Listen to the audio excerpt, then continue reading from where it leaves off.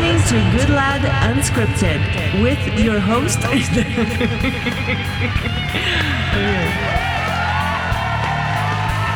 Welcome to Good Lad Unscripted, the podcast. I'm Terry Goodlad. Today's show is brought to you by Code4News.net and TheFirearmGuy.com. I've got a very, very interesting friend. This is a church buddy of mine, okay? Jimmy Tunstall. You know, Jimmy's just your average church-going guy, family man, father, grandfather, man about the town.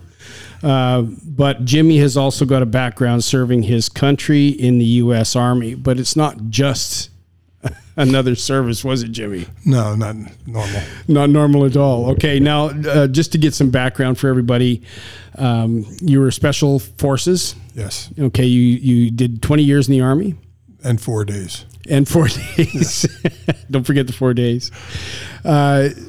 Just want to go back. I mean, you and I got into police work in 1979. You got into the military in 1982. So we kind of, lived through worked through the same kind of periods of time. But of course, I was in a very different place than you were.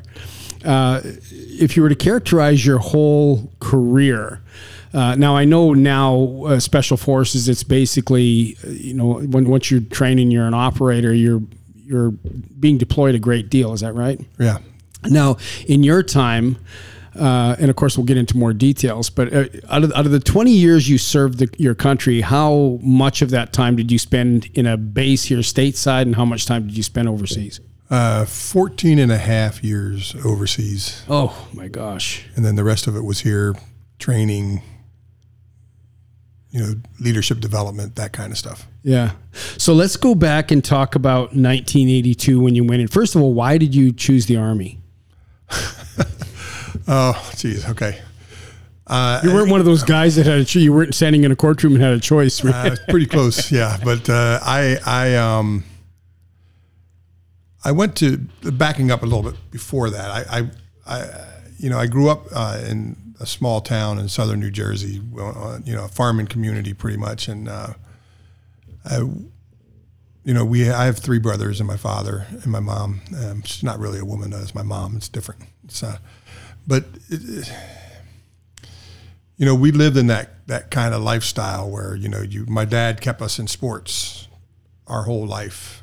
It was 3 seasons, football season, wrestling season, and baseball season, or track. And so it was always something. And then when I was there, my father had this mindset that, if I keep them busy, they can't get in trouble.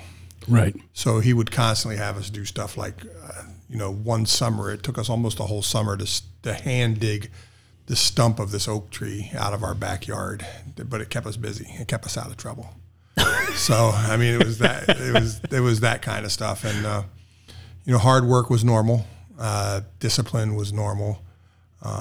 You found, just a second now, you found no way to drum up any mischief with your brother that whole summer? For sure. But not in the sense that nothing to put anybody in hospital? No. My brother. Yeah, he did. He stole my bike when I went to wrestling camp, and I came back from wrestling camp, and I found out he stole the bike that I worked in a peach plant for 2 months for. And my dad, told me he stole the bike, and then a couple of days later, he got mad at me, threw a coffee cup at me across the kitchen, and then I beat him up and put all his teeth through the side of his cheek, and then he ended up in the hospital. That was that summer, but that's a whole nother story. I could probably do a whole thing on just on that summer, my upbringing with my father and them. But so that was the kind of the mindset. So I went to Temple University on a full wrestling scholarship. Oh, wow. But I always had a problem from a young age. 13, I think, was the first time I ever smoked dope. And it just got progressively worse from there. And then, but I still was able to play sports. I was still able. I think my parents were really naive because I never got in trouble, never had problems with people. I just never had any of that. So I was a hidden drug addict, you know what I mean? Right. And I didn't get into like shooting up drugs or smoking drugs, but I did snort a lot of meth and smoked a lot of weed. And so went through school, and they kept me going in school because I was good at sports. So as long as you're good at sports, you pass, right? So that's how it was, back in our day. Mm-hmm. And so I went to college, to Temple University, on a wrestling scholarship, and towards the end of the first semester, they kicked me out of school for stripping on a table at a party. Well, that's kind of excessive, wasn't it? It was fun at the time. No, I mean the kicking you out. Back then, we had a morality rule on our wrestling team, and you signed a I thought form. maybe you're just a bad dancer. That too. And they were all disappointed, so disappointed that they kicked me out. Let's get rid of this guy. We got to get somebody better. Yeah, if he's going to get naked, he's got to be better than that. Anyway, so then I went to work making fiberglass in a factory, and we had the swing shift. Long story short, we were in a 5-day break, and I was awake for 4 of the 5 days on meth, and I walked past the recruiting station. And this crusty old guy was like, "Hey, drinking a cup of coffee, smoking a cigarette in a military uniform. Hey, you ever think about joining the Army?" I said, "No." He said, "Come on, let's talk. I'll give you some coffee." He gave me a coffee, gave me a cigarette. We sat down, we talked for a while. And, about 4 hours later, after being awake for 4 days, I was in Philadelphia taking an ASVAB test. You got to be kidding me. Yeah, that's how. And then I came back, and they said, "Oh, well, you scored high enough. You got to go talk to the Navy." And I went and talked to the guy next door at the Navy, and he said, "Hey, you scored high enough to go to sub training." And I said, "Man, if it's no, that's not going to happen." I get seasick staring at the ocean, kind of thing. No, that's not no. So then I went back to the Army, and they signed me up to be a 12 Bravo combat engineer. And so what does the 12 Bravo do? All the engineering stuff that you see, like the building fortifications, defensive perimeters, minefields, laying mines, disarming mines, explosives, that kind of stuff. No, I understand now, Jimmy, that when you go into the military, you can choose special forces right off the bat. Is that correct? Again, now, like I was telling you earlier, I've been out of the Army for as long as I was in now. Right. But when I was in, no. And I don't think they're going to let you go straight in. You've got to show some kind of aptitude. There's no way they're taking some kid off the street and putting him in selection. No. Because we could talk about that more a little bit later, but no. It's too much. There is no way. If they do, man, okay, let me back up and go with, I own a business and I deal with these kids every day, and not no, but hell no. Okay. They're not doing that. So you got in, that was 1982 you got in. Is that correct? Yeah. That's when you went in. Mm-hmm. And so you were 12 Bravo. Yep. And then how long did you do that? And I did it all the way up. My father died suddenly in 1985.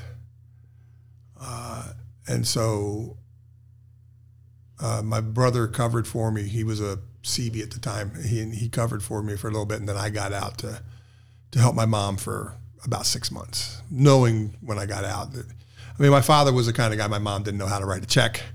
Oh, right. She didn't know how to balance a checkbook, pay bills. He took care of everything for her. She took care of us, and that was kind of, we didn't have a lot of material things, but we had everything else in abundance at my house. The love, the caring, although my father had studied to be a pastor when he was younger and then left the church. But since he worked night shifts, the only time he'd get alone with my mom is when he'd send us to church in the morning. And a funny story, he would send us to this Baptist church in town, and the bus driver would pick us up last and drop us off first, the 4 of us. He was paying the bus driver. No, it was like, the bus driver wanted to get us in as little time as possible. We would take people's breakfast on the bus going to church. Give me that donut, kind of thing. And so that I remember that. And fast forward, I got to speak at that church later after being saved, fast forward a long time later. And I get in there and I get ready to speak at a service, and I look up and there's the bus driver. No. And the first thing I had to do was apologize to him. Because now my older brother and myself were saved, and my other 2 brothers, they don't serve the Lord. Mm-hmm. So okay. Sooner or later. So you went back 6 months, got your mom sorted out. Yep. And then you went back in the military? Right. And then they sent me to Germany, and the Army, regular Army in Germany sucked, man. It was horrible. It was constant drilling. It was just nonstop. This guy, this colonel that was our battalion commander, was just, I don't know, man. They would do these recalls of all hour, and sometimes there were weeks where we got recalled every day. Oh my gosh! Because he could, and it was just horrible. So we're sitting there, and then I got a call from the battalion sergeant major saying, "Hey, there's these guys here, and you have to report to the education center."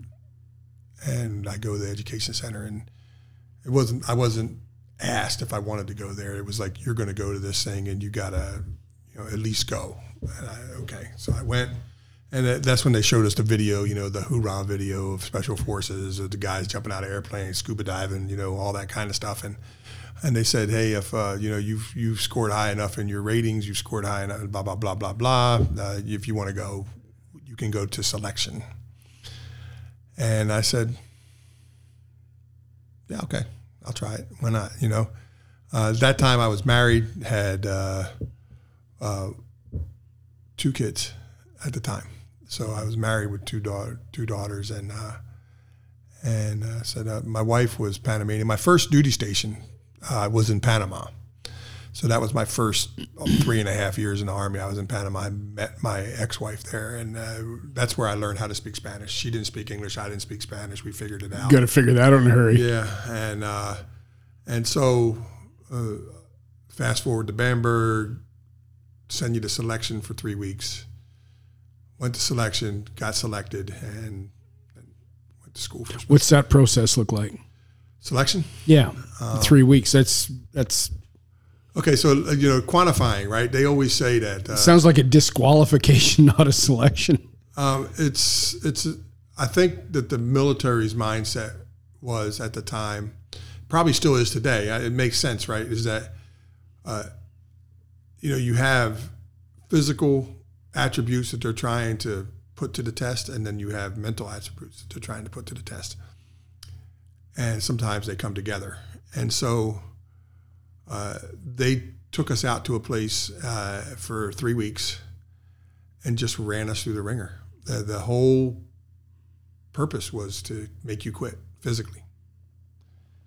And they did back up. They sent you a packet in the mail. Back this was before emails, right? So I get a big yellow manila envelope with a packet, and it had this 3-month training regimen that they suggested that you do before you go to selection. And you got there, and it started out with a PT test and a swim test and all the stuff that's supposed to keep you safe, and went through all that. And then they put you on a bus and took you out to the middle of nowhere in North Carolina and said, hey, here you are. And then we went, and it was like just constant walking. I think that it was hundreds and hundreds of kilometers of walking. Like, really? Yeah. Everything that you did, you walked. And you always carried a 100-pound rucksack and your weapon. And they would just do weird stuff, like say, okay, we want you to go from here to here. They'd give you a grid point on a map. You'd plot it, and they'd say, take the roads. You'd take the roads, which was harder because it was sand, right? And you'd walk in the cross country would have been easier. And then they'd give each person a 5-gallon jug full of 2 5-gallon jugs full of water and say, okay, take these with you.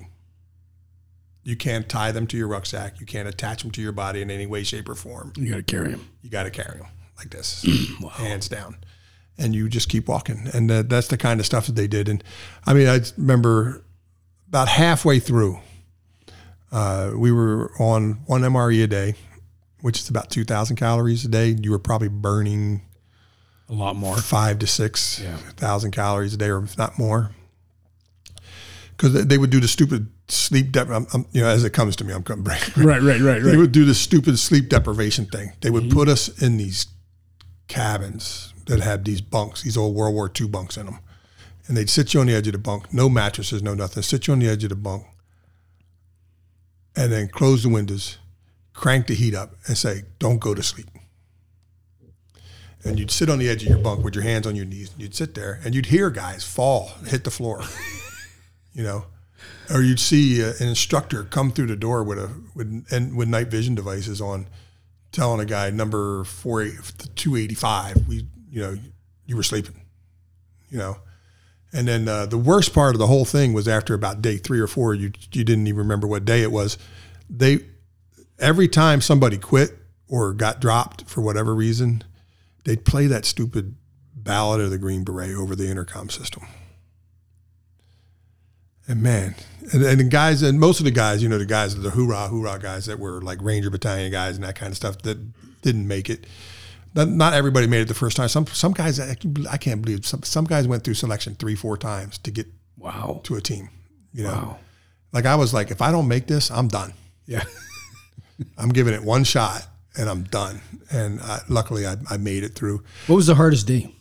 The hardest thing? The hardest thing? Your mind. Really? Yeah. You never knew what was what next, Okay, here's a good example. Halfway through, we came back into where they had like this compound, and we go to this compound, and they tell us we could take a shower. So now you've been 9 or 10 days, not uncommon for anybody that did regular, combat arms stuff. You take a week, 2 weeks without a shower. But they let us take these hot showers, and when you came out of the shower, they had these tables lined up, and they had T-rats. I don't know if you know what T-rats are. They're like the Sam's Club version of sea rations. Okay. Just bigger, and then you get a plate instead of eating out of a can. Gotcha. And it's warmed up, but it's food, and you're looking at it. And I seen we were crying, man, like food, like real food, and crying, eating this food, and then they just start, like literally right away, start again. Like, let's go, get in the classroom, So it feels like it's over, and then you got to start all over again. Hand you 2 or 3 map sheets and say, okay, here's your, you're going to start here and go this sheet, that sheet, to that sheet over there, and everything was alone. I mean, they did do some stuff that was team oriented, very guarded, weird stuff like 3 tires on a Jeep and a bunch of poles and some straps and get the Jeep from here to there, that kind of stuff. But most of the stuff was alone. All the land nav was known, that kind of stuff. I mean, it was fun. It was like when I was a kid going in the woods. Right. There was a lot of guys that you could tell were city guys. They were afraid of the dark, and they were having a hard time. But yeah, and it went on for 3 weeks. But the whole thing was the very last thing they did is they started us out at a certain point, and they said, "Okay, we want you to start walking that way." And they handed us a map, and they handed us an MRE, and they said, "Put this MRE in your rucksack and don't eat it unless you're told to." So you just put it in your rucksack, and that was it. And then you start walking, and along the way, I don't know how far it was. I don't even know today. But you walk, and it's a street, and you got for safety, they had these chem lights on you and stuff like that. You're walking down the street, and in the middle of nowhere. Any of you guys that went through this with me or knows what I'm talking about, you'll remember. You'd walk up, and in the complete dark, it would be an instructor, and he'd be in a lawn chair with a cooler. And he's like, you just missed the truck. Just keep going that way. Oh, no. And this would happen, and you go and you would walk. And we started out at like before midnight, 11 o'clock at night, 12 o'clock at night. And the sun was way up 9-10 hours later when we got there. You know what I mean? Like, it was full blown mid-morning. You would show up at these water towers, and they had 2 trucks. They had 2 deuce and a halves there, and they said, okay, the sergeant major in charge of the school was there, and he'd say, okay, give me your map. You gave him your map, and he'd drop it in this pile. He said, give me your MRE. And he'd look at your MRE, and like the guy right in front of me, his was open. He said, you get on that truck. I handed him my MRE. It wasn't open. He said, you get on that truck. And then we never saw the guys on that truck again, on the other truck. That was it? That was it. They were done. Wow. But it was so bad. I remember when I came back, the instructor told me that night, you have to go back, refit, clean your gear, get everything ready. They're going to tell you tomorrow who got selected or not. Right? So we clean all our gear and everything, and then I remember literally, he told me the story the next day. I don't even remember it. That I woke up in the middle of the night, put all my gear on, ran all the way down to the cadre shack, was standing there for like an hour behind my rucksack. And then he came out and said, "What are you doing?" And I said, "We were told that there's a formation now." And he said he picked up my rucksack and he walked me back and put me back in bed. You don't remember it? I don't remember it. Oh my God. So you dreamt you had, Yeah. oh my gosh. So that's kind of what it was. But then you got selected, or you didn't, you know. And obviously you got selected. I got selected, and then all that did was say, okay, you could go to the qualification course now. Now it starts. Yeah, so now here we go. So for me, there was another step because I wasn't, at that time, I wasn't even jump qualified. So I had to go to jump school and then go to selection. And don't get mad at it, man. It's just a phone. It's okay. And so did you have to, was jump school must have been a bit of a break after 3 weeks of that? Yeah, it was pretty easy. Okay. Now, what after jump school? Went back to the Q course in Fort Bragg and started the process. I went through phases, all 3 phases, and I was the honor graduate for the engineers. So that was pretty fun. Didn't mean anything.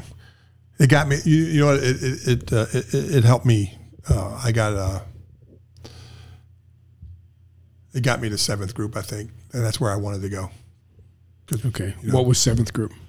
Central South America. Oh, okay. Okay. And that's what I wanted. I hate the cold, man. Even though I'm getting ready to move to the cold, my wife thinks snow is cool, but she's never seen it. Yeah. You know, she don't know. I was born and raised in Canada. Yeah. That's why I'm in Florida. Yeah. That ain't happening. Yeah. I'd pick Panama too. We're talking North Carolina. Yeah. That's as cold as I'm I'd getting. rather get shot than freeze to death. Yeah, I really me too. would. That's it. I mean, I got to say though, I mean, the coldest I've ever been in my life was in the Amazon rainforest. Really? Oh yeah, by far the coldest. Because you're walking through there, man, and it's in the middle of the summer, and you're just wet. And you're wet, and it's hot, humid hot, like hot, crazy hot, man. I mean, 110, 115 degrees, 120 degrees, and you're hot, hot, hot. And then all of a sudden, 6:30, man, the sun goes down, boom. You're still moving a little bit, but now they want to stop and refit, and you go from 115, 120 degrees down to, 70, 75 degrees. It's cold. Yeah. It's freaking cold. Well, it's relative, right? Yeah, I mean, and you just drop, 45, 50 degrees. Yep. In a couple hours. Yeah. When we were shivering. I mean, it sounds funny saying it, but I remember, living in Las Vegas, and it was dead of summer, and a friend picked us up in his little private plane, and we went to Tahoe, right? Tahoe was like 68 at night, 72 during the daytime. I thought I was going to die. I got sick.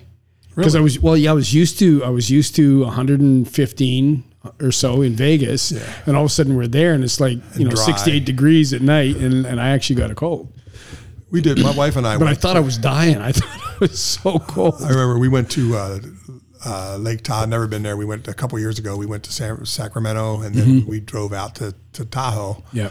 And they said if you want to see one of the prettiest sights, they have this. It's called Bear Creek Lake. Did you? No, I've never been. So I guess the Corps of Engineers cut these things, so we're like, okay. And I'm like, hey, they said they just go down this path. And I'm thinking like, like a state park here, go down the path a mile or two and you're there, And so we just took off walking up this thing in Tahoe, right? We were just walking and walking and walking. No water, no nothing. Oh, no. Because I thought, it's going to be right here. It's not going to be that bad, right? So 4.5 hours later, we get back to the car with no water, climbing this mountain, coming back down. It was beautiful, though. Yeah. But that's the first time my wife had ever seen snow, and the first time that we'd ever seen an eagle like in that environment. It's pretty cool. It's beautiful. Now, once you just so I can understand. So you do selection, and then you go and you start your training. How long until you're actually a fully qualified operator and actually go down range? I'm going to see if I can remember correctly. After selection, after jump school, I want to say it was 8 months for me. Okay. And then you're out there and you're in the field as an operator. Well, they put you on a team, and then that's a whole nother. What's that like? What's the first day like on the team? Because you get out there with guys, salty guys that have been on there for a while, right? And you're the new guy. Yeah, but is there a hazing? No, I didn't get any hazing. I wasn't a little guy though. Yeah, but little guys on our team, there was never any hazing. A guy came in, he made it this far. Hell, man, you're here. Okay. They would try to outrun you. They would, that kind of stupid stuff, but nothing like you would say like, stupid hazing. No, because you'd beat each other to death before you take hazing for somebody. Yeah, I suppose, right? So they kind of recognize that. No, when you got there, it was more. It was all business. It was. They were nice and everything, but it was like, okay, this is your job. This is what you do.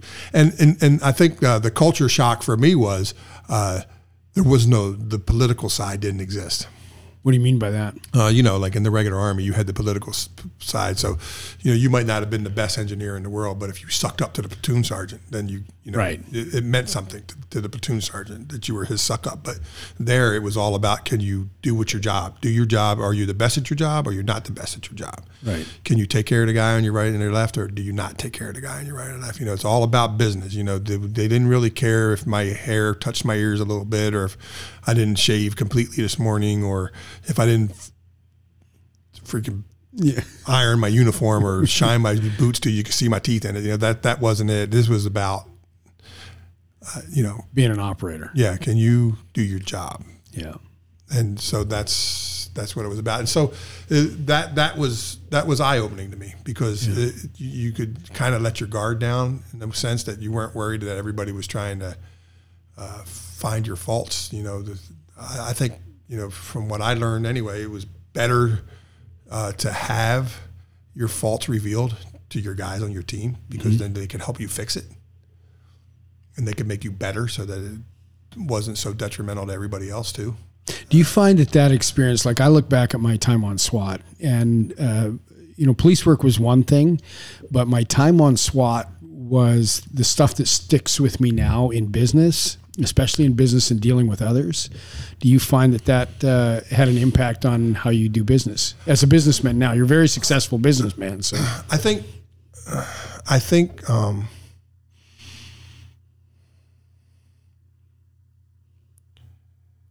that taught me how to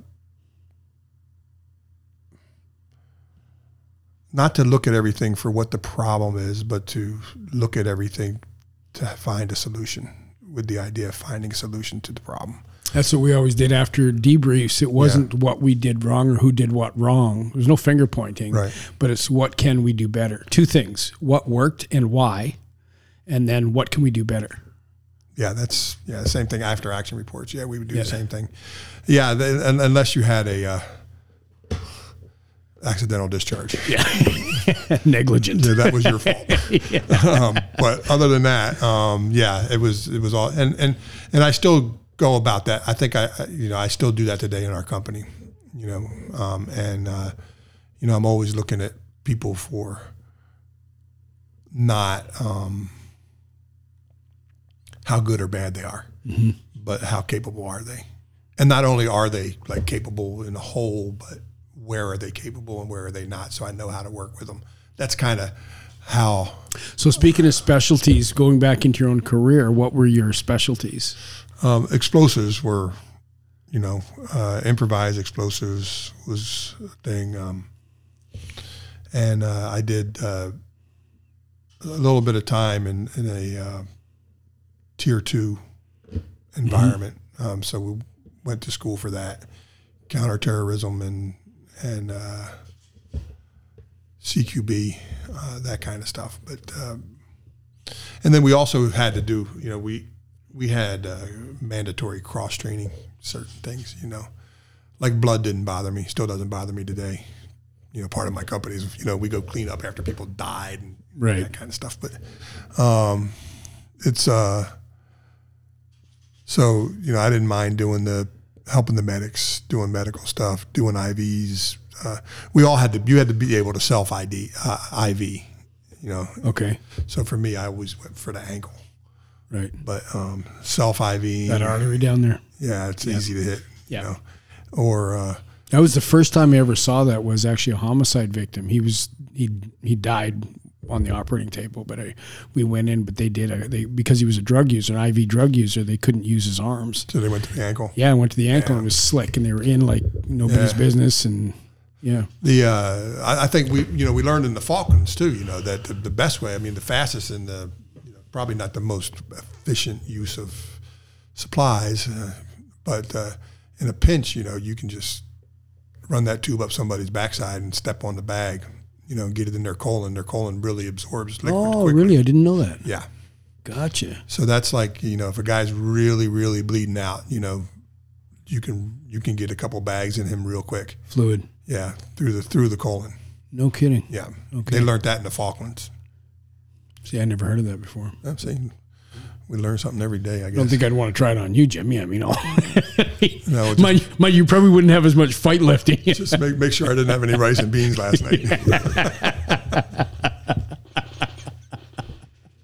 So with your specialty, how do you work on a team? Like, again, in SWAT, you've got basically an entry team. You've got your sniper observers.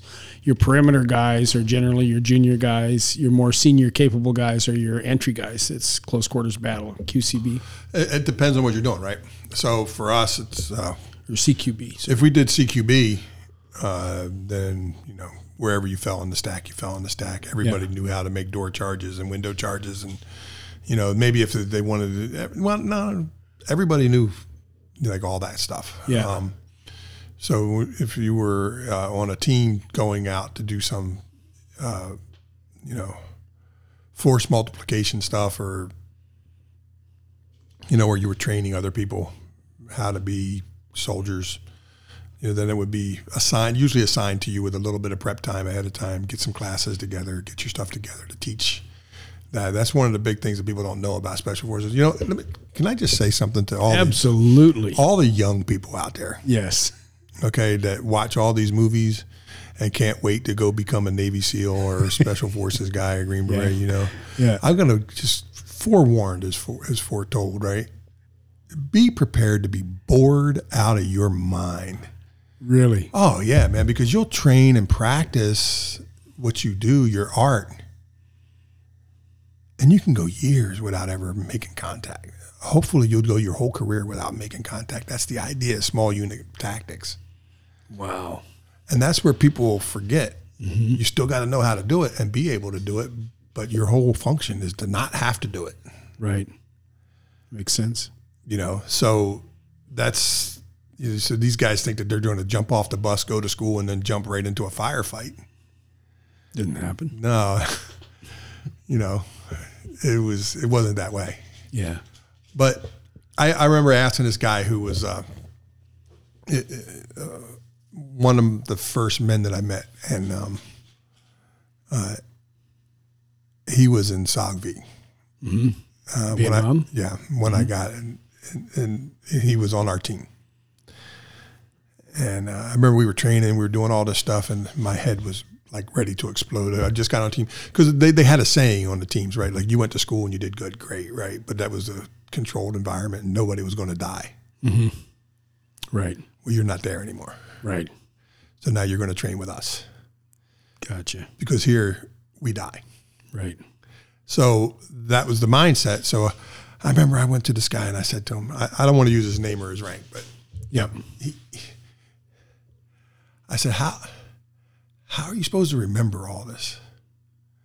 It's just so much stuff trying to, remember grid coordinates and radio frequencies for what days at what time, and, all this stuff, and you're like, how are you going to remember all this?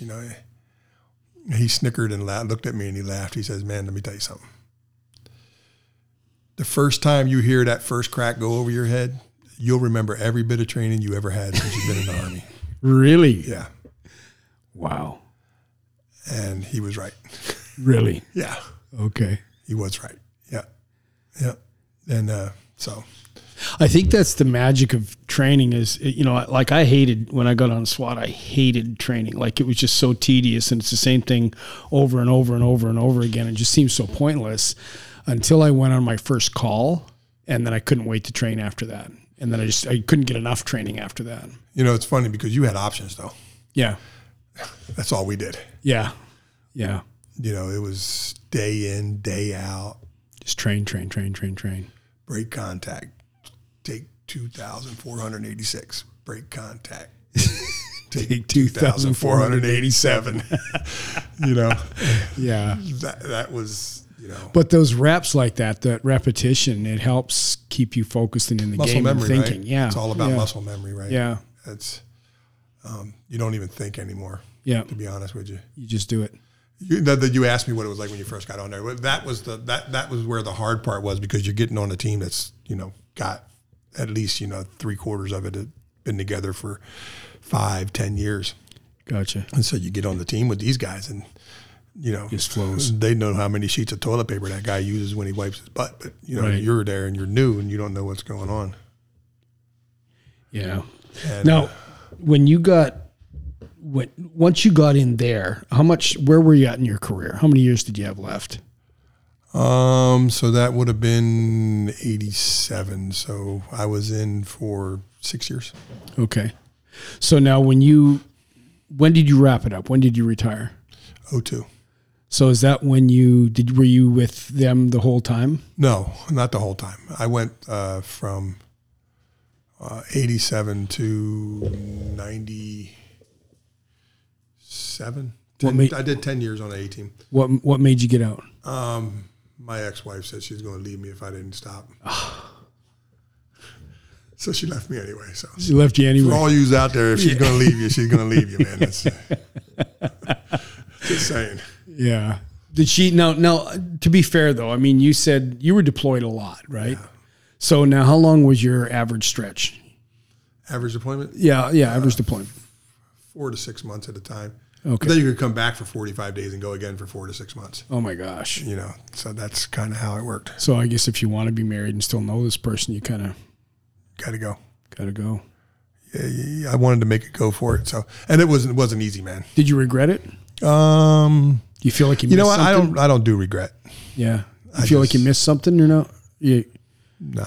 No. I believe God now. I believe God has a will and a purpose for everything that I Yeah. do. So, I don't think of it that way. I look, but that was getting out because it's a fraternity, it's a brotherhood, and you walk in and tell the guy you want to terminate your status. Man, You look at you like there's something wrong with you. nah, man. Whale scum sits higher on the chain than you do.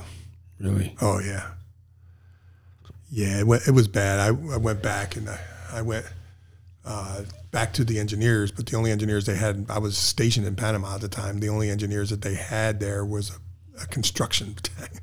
Oh no. So, I was a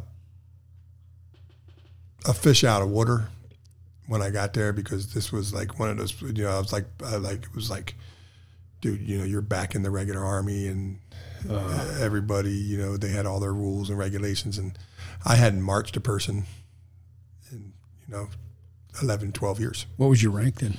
I was an E7 then. Okay. Sergeant first class. And then now that battalion commander that we had there, it was hard working at that engineer battalion, but he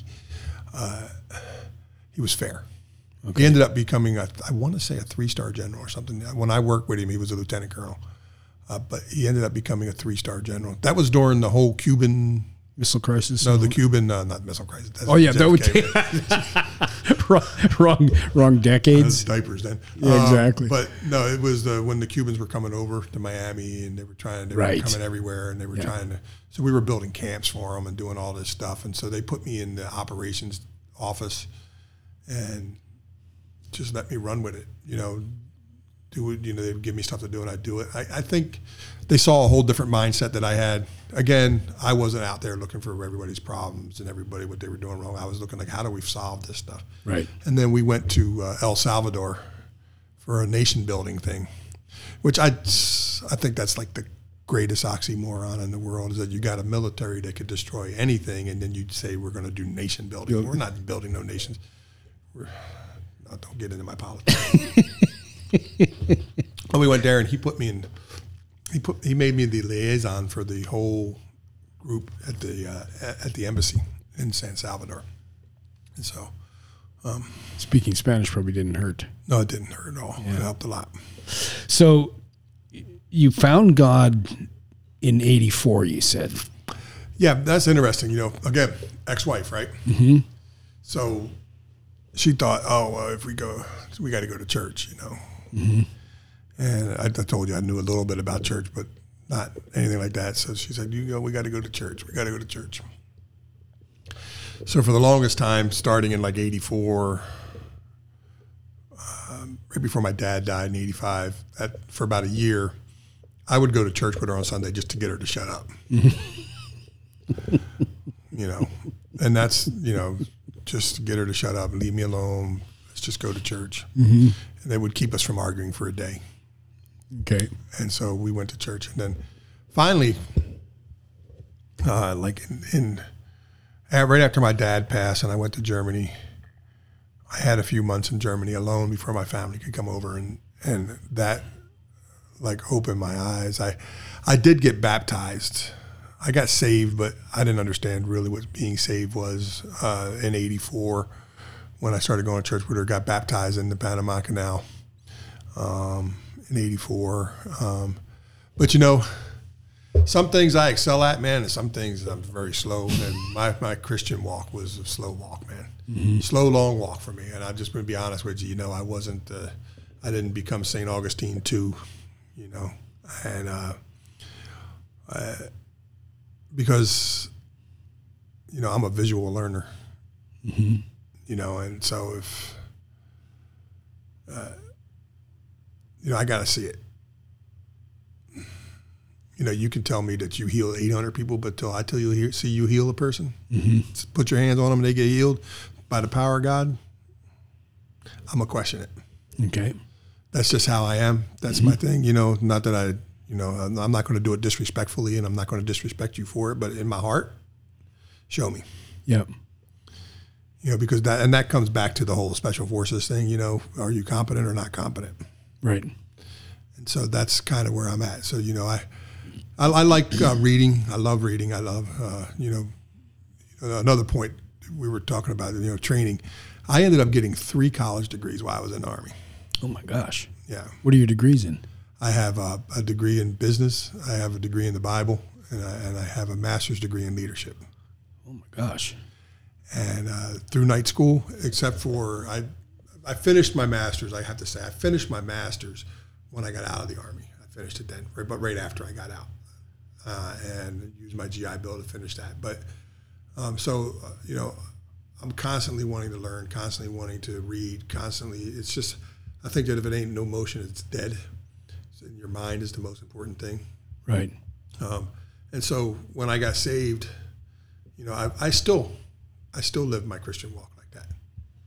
You know, I meet a guy, or I read a guy, or I see a guy at a convention, or, you know, a preacher comes in to preach at the church, and he tells me, you know, he tells everybody in the church he can do all this, he's done all this, or first of all, if a guy's always pointing at himself, I'm done with him, because I want to know the God that you serve, not you.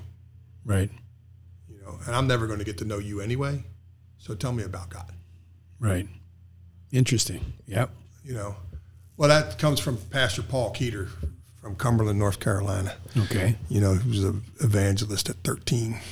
Oh my gosh. You know, and there was a church I went to when I was in group, when I was stationed at Bragg, and a couple of things that he taught me. He taught me one thing. He says, if a man says I more than twice, then he's probably stuck on himself more than God. And then the other thing that he taught me was, he said, Satan can only ride you, man, if you leave that saddle on your back. So take it off. The other thing that he taught me, because I had a very hard time in the beginning of my Christian walk, how do I do this and be a Christian? And do this, you mean serve your military and special right. forces. Mm-hmm. And he said, he said to me, he says, you won't understand this. I'm going to tell you right now, but I'm going to tell you. You will someday. I do today. He says, but God knew exactly who he was calling when you got saved. He knew, not only did he know who you were when you got saved, he knew who you were going to be 20 years after you got saved. So the best piece of advice I can be you is always be you, but with being God-centric. And so, you know me at church. You've seen me at church. You see that, what you see is what you get. Yep. And I don't do the politics. I don't do church politics. I don't do U.S. politics. I don't do politics. I don't believe in politics. I think it's a joke. The Bible says that we're, supposed to love our brothers as ourselves. I don't want nobody politicking me. Mm-hmm. I have employees that try to politic, and as soon as I notice, or my wife, if my wife comes and tells me, or if I notice it, I'm calling you into the office and tell you that don't fly here. You've done that with your employees? Oh yeah. Yeah. What's the result? Some of them just take and say, okay, that's how it is here. Some quit right away, and that's okay. It's okay. You don't have to work for me. Yeah. I'm more concerned about your proficiency. That's what I tell them. I'm not nasty, and I'm not degrading. I never degrade. I never do anything personal. Yeah. But I tell them I tell say, listen, man, if like I just had a guy, and he had all the right answers, but then the documentation and the job results didn't add up to what he said. And I told him, I said, I don't care what you say. You can suck up to me and give me every right answer and tell me that when I fart, man, they want to bottle it for perfume, but it ain't going to work. Mm-hmm. I know who I am, and I see who you are. Now, I can work with you. We can work together on this, but if you don't want to do that, that's fine. You can go. And he left. Oh, no kidding. Yeah. Well, there you go. Kid had potential. Yeah. And I'll just tell you this thing. I'm like uber conservative in my beliefs. Right. I'm not Republican. I'm not Democrat. I'm conservative. And you're going to have a hard time around me if you're a liberal. Yeah. Unless you can fact me out. If you can fact me out, I'll listen. I have a very liberal daughter. How does that go? Well, my wife says, I wish you guys wouldn't argue all the time. But we're not arguing. It's debate. She's 38 years old. I'm not arguing with a 38-year-old. We're talking, You said you guys can't even go on a car ride together without getting arguing about something, Her stance is this, is that I'm too bombastic. Okay. In my beliefs. That's where she stands. That's like her number one thing. I love her to death, Steffi. I love you, girl. But it's I don't understand, if you believe something, how you can't be bombastic about it. That's interesting. Because if you believe it, it is what it is. You might not be right, and you should be able to see things, how people say stuff, and look at it. Were you always like that, or did serving the things you didn't see, did that change your philosophy? No, my whole life I've been like that. My father was like that. We were like that in our household. Gotcha. So did it get amplified through your service? I think it let it blossom. Yeah. I think it was probably always there. My father was always say what you mean what you say. Mm-hmm. It's always easier to tell the truth all the time, no matter how much it hurts, because you don't have to worry about what you said. Would you agree that, when we're young, lots of times, not always the case, but when we're young, we have lots of theory and lots of ideals. Oh, yeah. And then you go through life and you experience things firsthand, and then you have these very, very formative experiences. And when you have some of those experiences, yes, you're with other people when you do them, but you really process them on your own. Mm-hmm. And it's a very, very different process, I find, as a Christian. But prior to being a Christian, that process was a very solitary process. And you come away from that with less ideals and a little bit more definite about what you believe. Would you agree? Yeah, I would agree with that. Yeah, but I Like I don't care to argue with anybody about my beliefs. I don't care to argue. Right. Why? Go out and have some experiences, and then let's talk. Right. Why? I was going to say that I even find that out as I'm old. You know, I think if you keep your mind open, right? Doesn't matter what you go into, you're going into it. Like, you know, that I want to start a YouTube page. We were talking about that earlier. Yep. So I want to do that someday. Now I'm reading books, I'm reading what I can find online. I'm talking to people that have tried it or done it or whatever, if I can.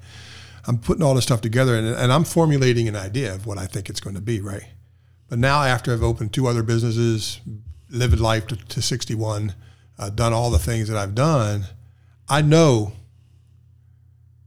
that when I get there, it's going to be a whole lot different, Right. than what I think it is going to be, and what it's going to take, and all that other kind of thing. But I do know this: that if no matter what you do, I need, you know, the Bible talks about that the 3 chords can't be broken, right?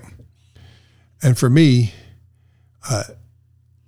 I have 3 chords that I live by in my life. And some people look at me and say, "Oh, well, you're this big guy, you know, with this sleeve tattoo, and you got all this stuff, and you know, you're all your back history, and you know, you're pretty straightforward, and you're no nonsense, and all that kind of stuff, right? Why you call your wife all the time and talk to her? Why do you getting her approval?" I says, "No." I said, when I make a decision, I'm only making half the decision, because the Bible says that she's my other half. Mm-hmm. She has kept me out of the fire a number of times because I would listen to what she has to say. So I have me, my wife, and God. And I don't make a move until I get a green light from all 3. And that's how I live my life now. And that's for the simplest of things, man. You know? No, and I'm 10,000% with you. That's been the game changer for me. And there was a time when I felt that, you know, that was weakness to do that. Mm-hmm. Yeah, me too. But it's not. It's true strength. Yeah. It's true strength. First of all, nobody knows me better than my wife, other than God. Right. Right. And so that's the thing. And she knows my weaknesses and loves me in spite of them.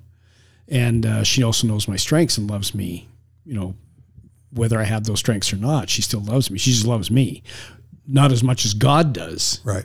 But the thing of it is that she knows what I'm capable of. Even when I might doubt myself, she'll go, "No, you can do that. This over here, though, get help with that." Yeah. You know? And so she'll be just dead honest with me. And it's not ever to break me down. It's always to build me up and get me going. And the thing of it is she's also praying, you know, and God's talking to her as well. And so, my wife has this thing that she says, you know, if I get upset, it's funny because it's true. And I'm a fact-based guy, right? So I'm like, hey, you know, I'll say something to her.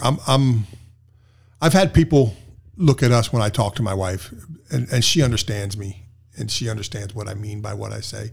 She knows the love of, I mean, like, I have a principle, one of my life principles, right? If my wife has no doubt, if she's completely sure, no doubt whatsoever that she's the queen of my castle, she'll make sure I'm king. Mm-hmm. I agree. Do you understand what I'm saying? Yeah, so I live by that, but sometimes I mess up. Mm-hmm. Sometimes I'll say things or do things that aren't right. Now, you know, thank God for Ursula, right? Because she has a different mindset. And I've done stuff, and I thought, man, you know, I'll be sitting outside or doing something, and she'll be like, you know, I shouldn't have said that. And I definitely shouldn't have said it like I said it. And I shouldn't have done what I done. And, you know, and then I'll go in the house and I'll say, I'm sorry, I shouldn't have done that, you know, which was totally contrary to how I used to be. Mm-hmm. Same here.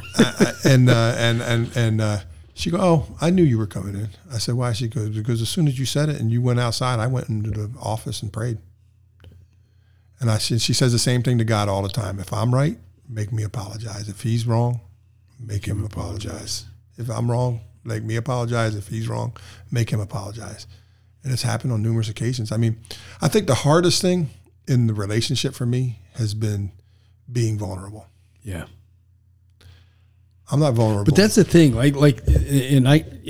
What I've discovered within myself in this walk, and especially in the last couple of years, it's been very much so like this. And it's what I thought was, that's just it. Like I'm 63, you're 61. We've been around the block. And I walk into a gym now and I see guys. Now I'll go in there and I'm warming up. Maybe I'm doing arm curls with 20-pound dumbbells. I'm warming up. Okay.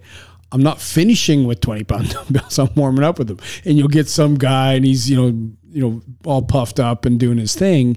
And then you get into your working sets and you're doing your stuff. And then all of a sudden dude's not, doesn't have the same attitude. And, and I'm just using that as an analogy that, it's that idealism of youth, where you think, if ever you got in a gunfight, you'd just do this. And if you ever got in a fight, well, I just do this, until you get in a gunfight or you get shot at or you get in a fight or something like that. And you get hammered a few times.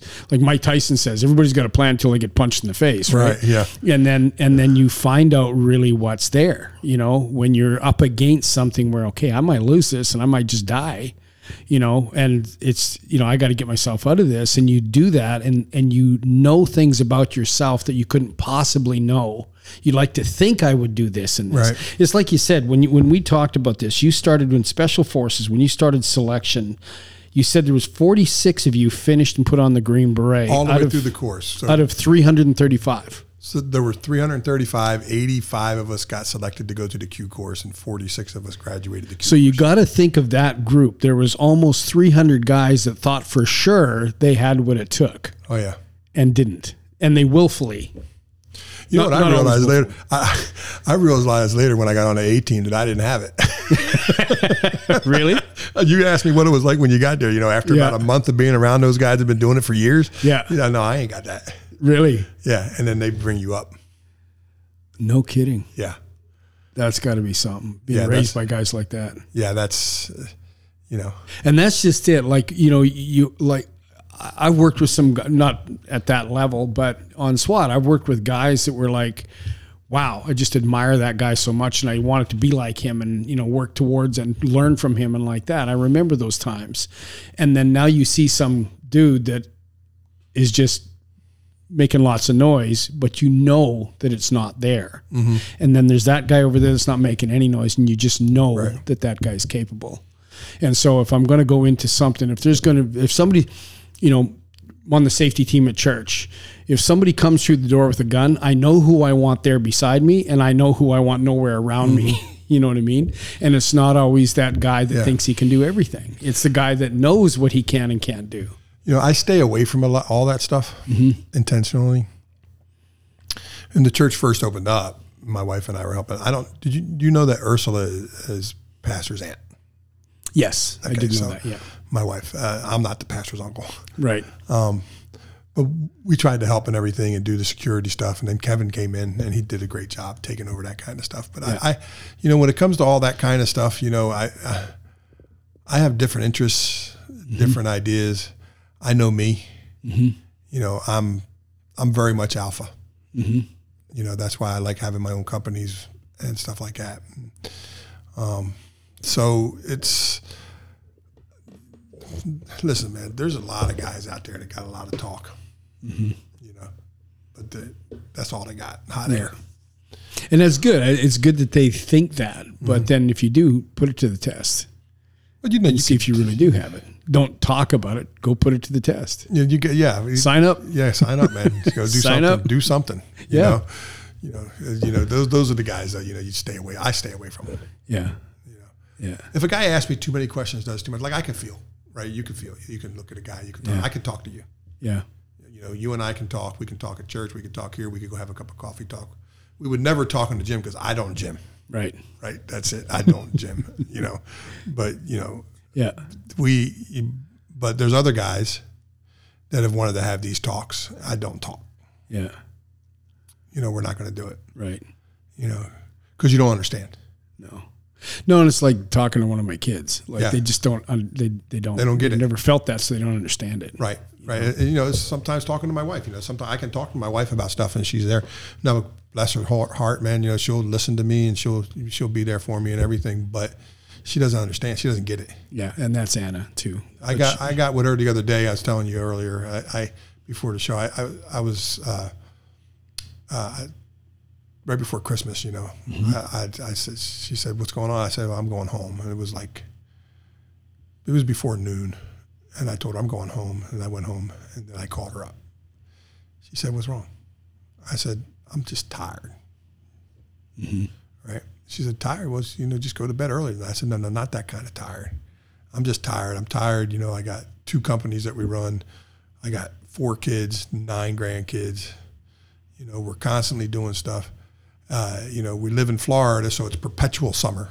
Right. We don't get the 4 season or the two season change where everything slows down a little bit." And I said, "I'm 61. I'm just getting tired." You ever look back on all the stuff you've done in your life and you just get exhausted thinking about it? That's kind of like where I'm at. There's things I'm doing now that I'm really excited about, and then there's other things where I know exactly where you're at because I've been there more than once. Yeah, and isn't that funny how when you get to be our age, you get excited about something? Yep. Ursi and I have been married for 7 years, and I remember when we dated, I still got the butterflies in my stomach like I was a 12-year-old kid. Couldn't wait to answer the phone when she called. Would talk for hours about nothing, same stuff, and I still get excited every time I see her. Yeah. Every time I'm around her, but I think things, like, you're working on, getting yourself up and running with the stuff that you're doing now. And I'm getting ready to go into another chapter. I want to sell everything in a couple of years and retire from that and start a YouTube channel and see where it goes. I don't know if I'm going to be good at it or not, but we'll find out. There's always something else out there. Well, I mean, this is a whole other conversation, but YouTube, if you're genuine and you're working within, if you're not trying to be somebody else, be yourself, be genuine, and just, if you're interested in it, you're going to find stuff to talk about. And if you're interested, somebody else is going to find you interesting. There was this old dude that I used to follow, and you watch this guy and it's almost laughable, but the guy had like 150,000 subscribers, and all he did is he rented out a couple houses, and he was just this awkward, like he really thought he was making an Academy Award winning movie every time he did these things. They were so bad, but you just love the guy because you just like the guy because he was just being him. And I would sit there and watch these stupid videos, and I'd ask myself every time, like, why did that's 10 minutes of my life I'll never get back, but you can't stop watching. But you can't stop watching the guy. You know what I mean? Because it was real. There was nothing contrive about it. That's like sometimes I watch. You're breezing through. They get these shorts and stuff. On the YouTube. And I'm looking at these shorts, and I like. I see.